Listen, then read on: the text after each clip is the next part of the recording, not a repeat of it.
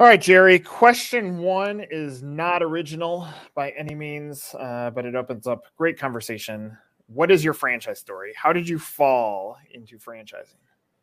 Oh, well, that's a good question. A lot of it came back to, well, I didn't get an MBA. I wanted to go to MBA school, and I decided that buying a franchise was a good way to learn how to run a business.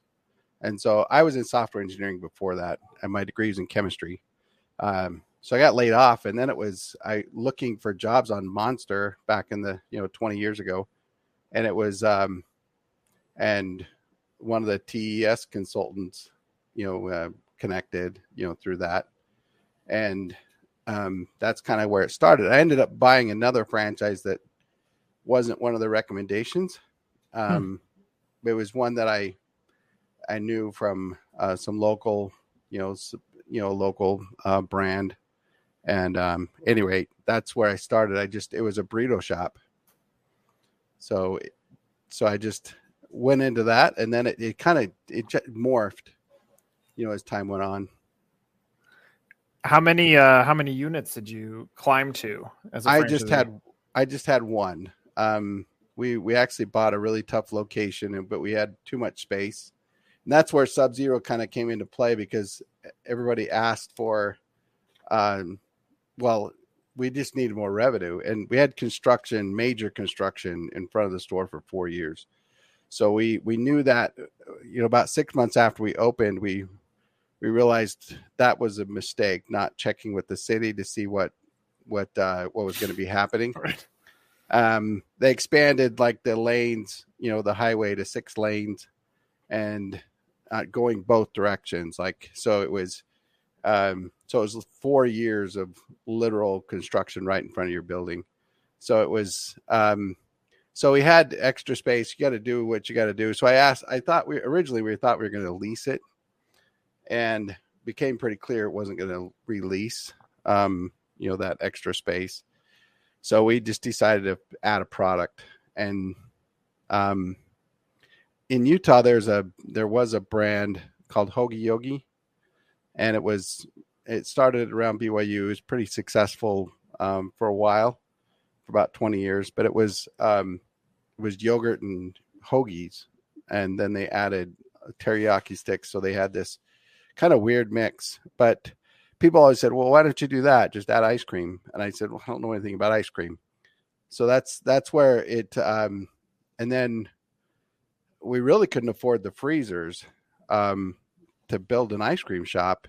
We went to the ice cream manufacturer. They said, "Don't do ice cream if you're already in a struggling location." They said, "Do something else, or do something." Well, they gave one caveat. They said, "You can do ice cream as long as it's different. So it's got to be really unique." And that's where kind of the really unique came into play. How long did you hold on to that franchise as a franchisee for? We were there about 6 years. So I mean, you held on. I mean, even with all the storms that you had to face, you didn't just quit. Yeah, we built that, the Sub-Zero store. That made it so we were making half of our revenue from one side and half the revenue from the other, and then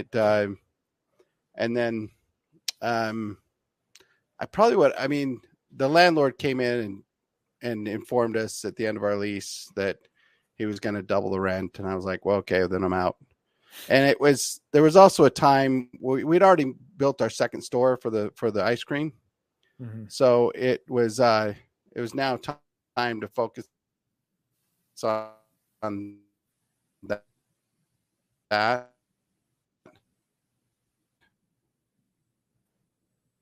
And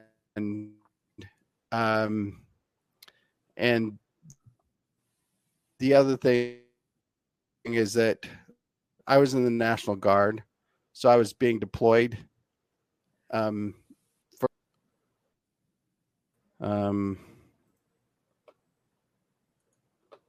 crap.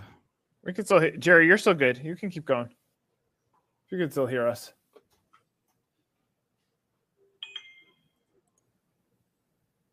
Sometimes the technical issues step in. Jerry's gone. Well, we'll continue Jerry's story in a second. I guess that's the challenge with doing these live. If the internet's not working very good, then I need to take over. Let's see. He's trying, looking at it. There you are. Now you're back. Are you back, Jerry?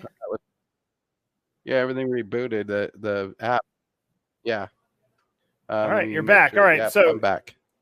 All right, so you're talking Can you hear about me? yeah, you were talking about you got deployed, you were in the military. Keep going from there.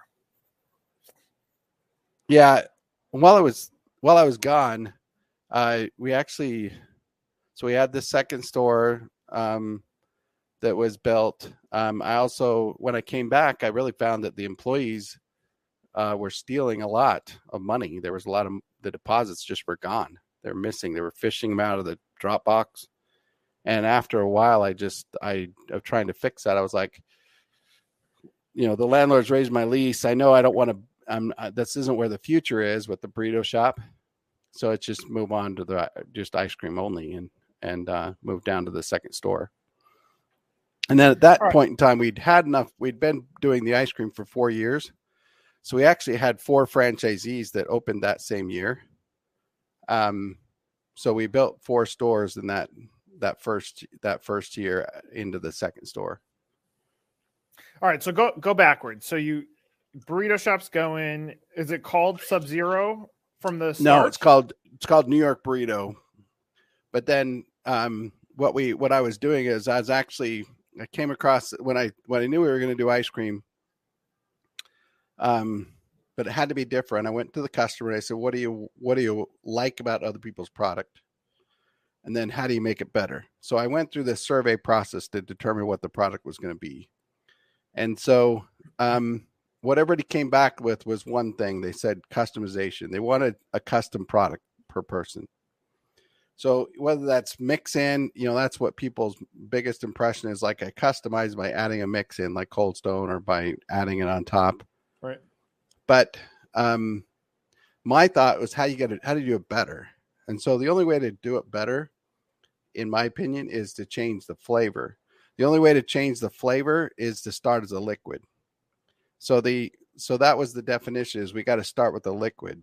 So the only way you can't put a flavor in a solid. You can only put a flavor in a liquid. And so that's the definition of the product, is we had to start with a liquid, change the flavor. It's all custom made per order, but I didn't know how to do it. And my wife left this. So that was the question. I was like, how are we going to do this? And so just went down the, very open of what we're going to do. And then my wife left an article about liquid nitrogen on the, in the bathroom out open. She thought I might think it was interesting. And anyway, I just was instantaneous. My degree's in chemistry, so it was kind of instantaneous. That's exactly what we're going to do. So then it just went through, started in the research. Now remember, I couldn't afford freezers to bring in ice cream. I didn't have the capital or even the credit. So but I could afford a military surplus liquid nitrogen tank. So that's where it started and I still use that tank for catering. So I used it quite a bit. So anyway, it started all with all of our original equipment, because in fact, when going back to that time period, there weren't the delivery mechanisms for liquid nitrogen for stores like you have now. Like the other people in the marketplace, they had the benefit of the fact that the equipment's available to them. It wasn't until about 2007 that liquid nitrogen was even would be delivered, because the equipment just didn't exist, from the welding supply places.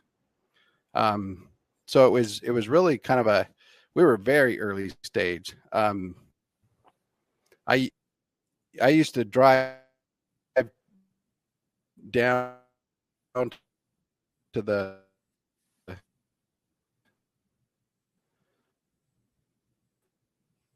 um, and drive back. So it's so there it's back.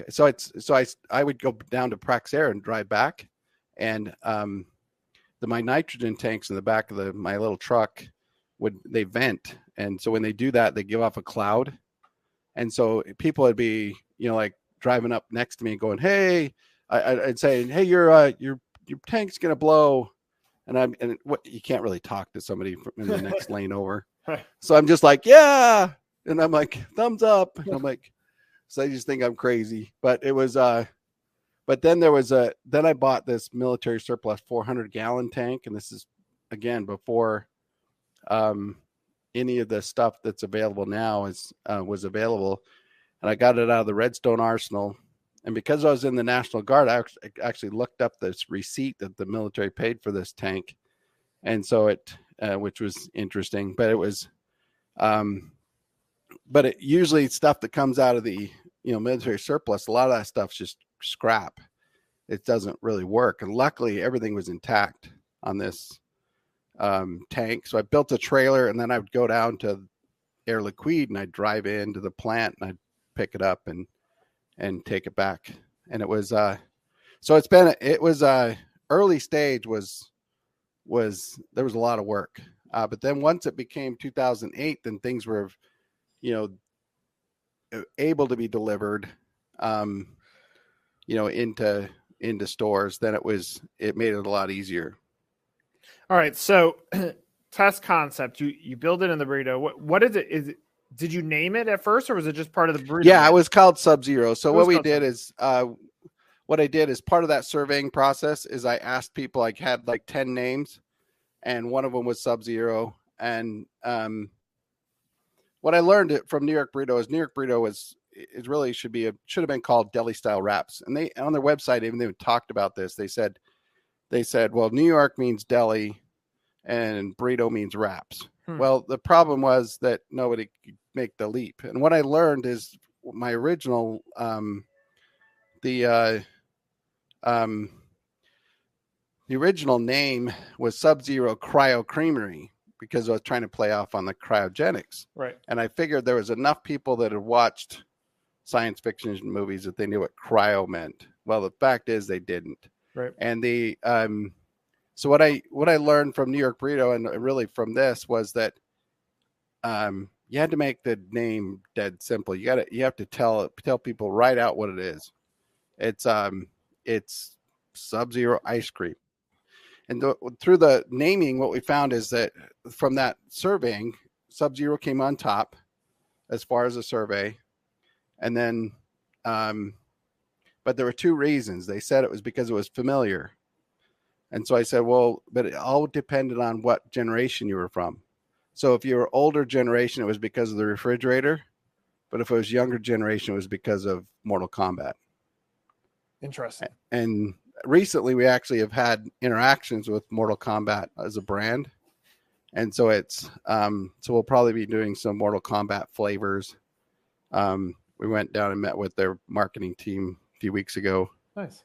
And so it's kind of funny that I figured familiarity would be a benefit. All right. So concept's going.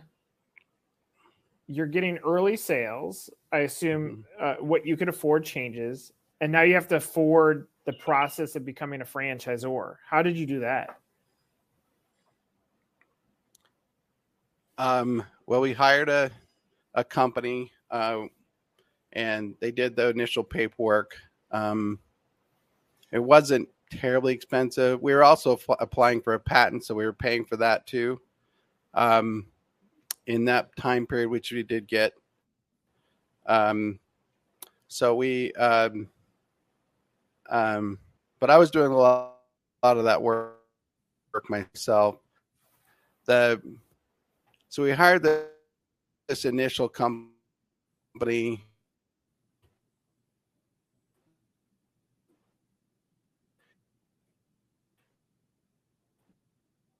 They didn't do a great job So we moved over to I was getting deployed again in 2010. So we brought on a partner. They helped us rework a lot of the manuals, and then we separated in 2012. So we've been on our own since. So it was the question was like, how did I afford it? I'm not sure or if I. what was the no, it's more of the process. Like you Oh, decide you're going to do this, you just continue to reinvest in this and say, I'm going to franchise the business. Yeah, I mean, originally people came to us, so we didn't really have to market to those original franchisees. So they just saw us, in the store, started asking about it. I learned that I've learned a lot since then. We were probably, but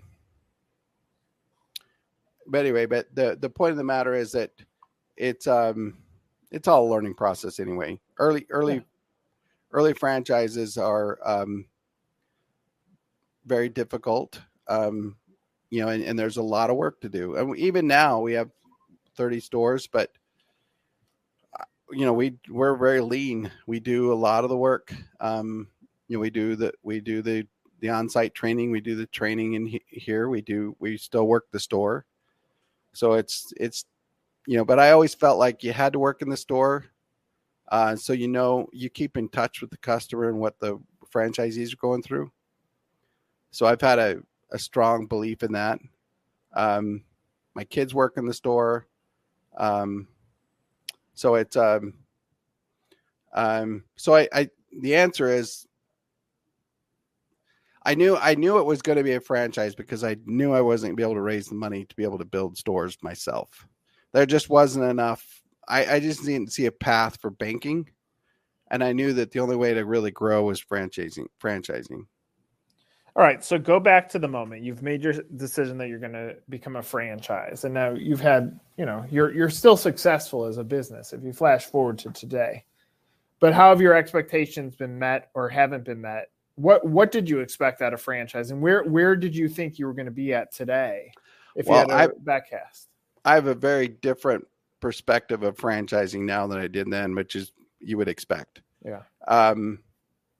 It's a lot more difficult when you don't have total control of a store to be able to walk in and say, this is what you need to do. So there's the amount of revenue that you get as a franchisor is early on is not enough to pay for all the services you really need to provide. Yeah. So it's a difficult balance, and it's a different mindset. That it's a very difficult mindset to flip back and forth from the franchisor side to the franchisee side. Because they're, your customer is the franchisee, but your end customer is the people that walk in the store. Right. So you're, keeping that, the expectation of the customer high and the franchisee's expectation high is difficult, but it's just, I wouldn't say, I think, if I had, I like the EOS system, that methodology. Yeah. And I feel like I'm a visionary, but we could benefit from an operator or a what do they call it? Integrator. Yeah. So, but you gotta grow to that and, let's get to that point. Anyway, but my, I think early on I felt like there was like, well, you get royalties and therefore it's just easy, but it's just not, because there's the amount of royalties, there's just a lot of work to keep those stores.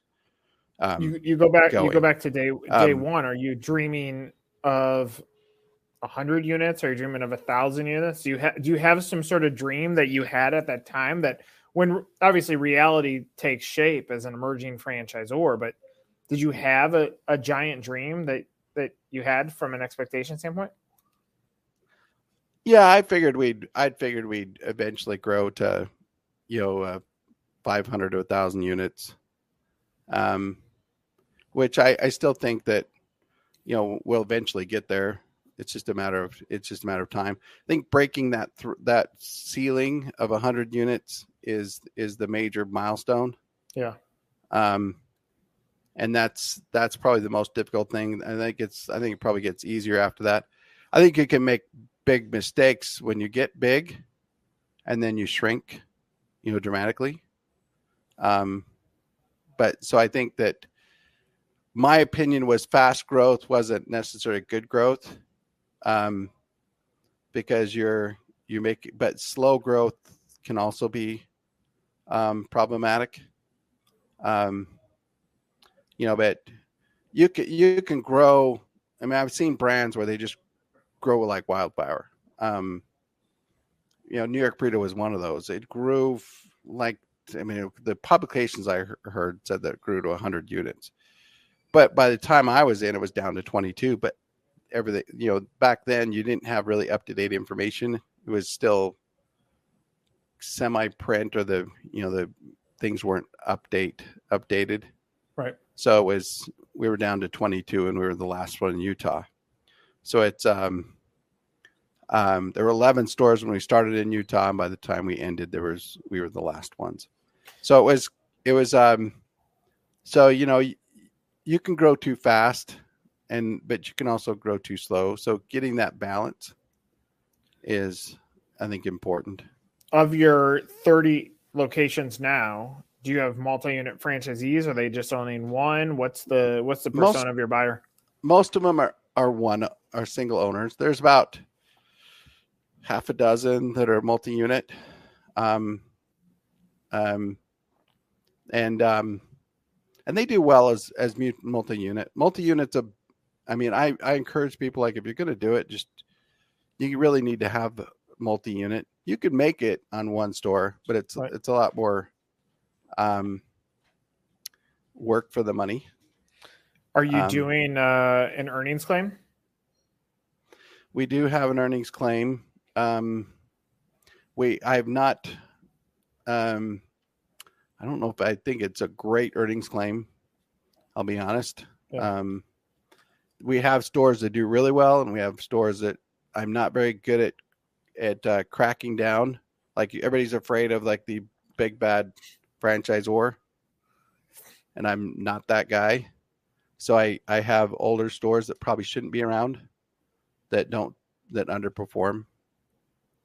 I mean, that's part of the learnings, right? I mean, when you're still an emerging brand that definitely has its sea legs behind it. I mean, part of that is learning experiences as you go. I mean, from where I stand, if I had to evaluate what is going to be the difference between this hitting 100 units and not, if I zoom out and I'm advising you, one is going to be capital. I mean, right now in franchising world, the best and strongest capitalized businesses have an advantage, whether they have a strong earnings claim or not, whether the cost to get in is sound. Capital can create explosion. And so if I zoom out, I can see the space that you're in, what you occupy. I've had your product. There's one right by our house in Atlanta. And so I've seen it. Yeah, that's a good store. Yeah. And good location. It got good solid foot traffic. It's placed right by a Target. So, like, the franchise operator in that scenario said, I'm going to invest probably a little bit more in real estate to be in the right area. And so, but if I zoom out and you said, Nick, buy my brand and fix this. One, your story is buried. Two, your message. And I always say this, I think positioning is more important than tactics. If you don't have your position down, then you could spend money on digital ads. It won't do anything for you. And right now you have, for those with an appetite for success, but I could take any brand and say that's their why now. And from me, I think your why you why now is you saw what it was like to be a franchisee with a brand that didn't have structure. And you take your military background and then what you majored in, military background gave you structure, and what you majored in gave you a passion for building something different in a category that was already crowded. You have the recipe for success. I think you've got to be a little bit more bullish on telling that story from where I sit. Yeah.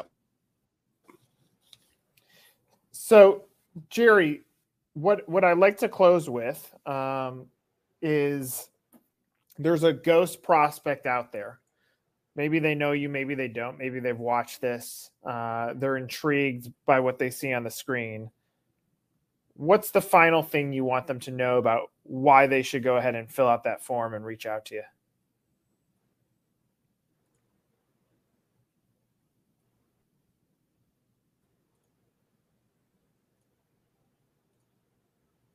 Jerry, did that come through? Yeah, I don't know why it's buffering. I'm going to try and close some stuff down and see if there's something on my side. The last question is what do you want the ghost? What do you want the ghost prospect to know about the business? Apologize for that. Oh, you're good. Can you hear me now, Jerry? Yeah, I can hear you. So tell the ghost candidate why now.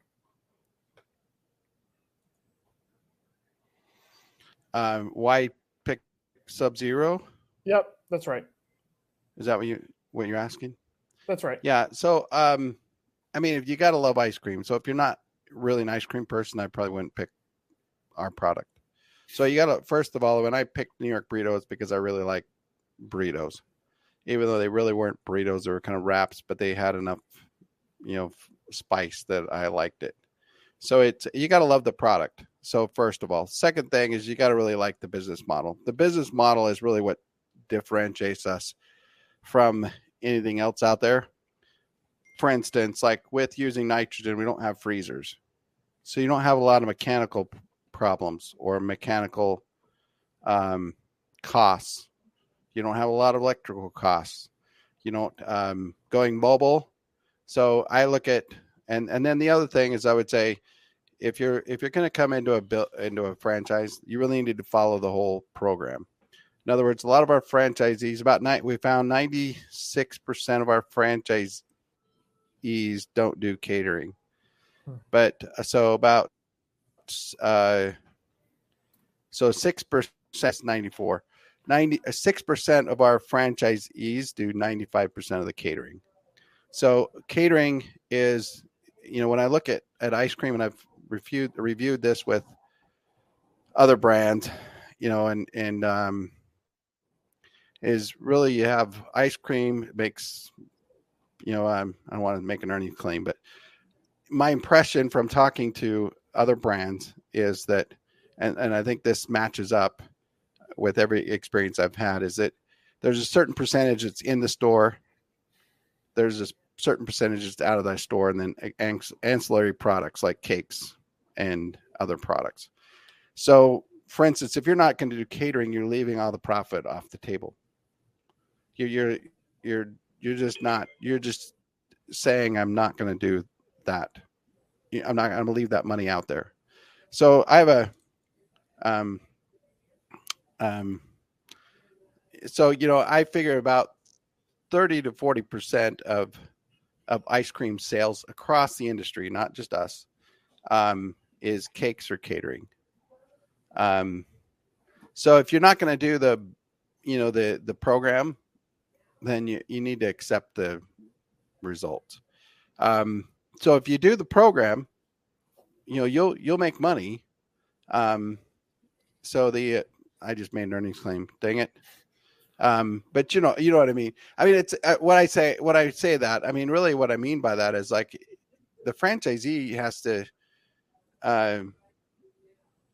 they've got to do the success is up to the franchisee. There's nothing I can do, after you open your store to go in and really make a needle change other than what the franchisee is doing. If the franchisee is not working the store, if he's not taking care of his customers, if he's not taking care of the employees, if he's not taking care of the store, it's not going to do well.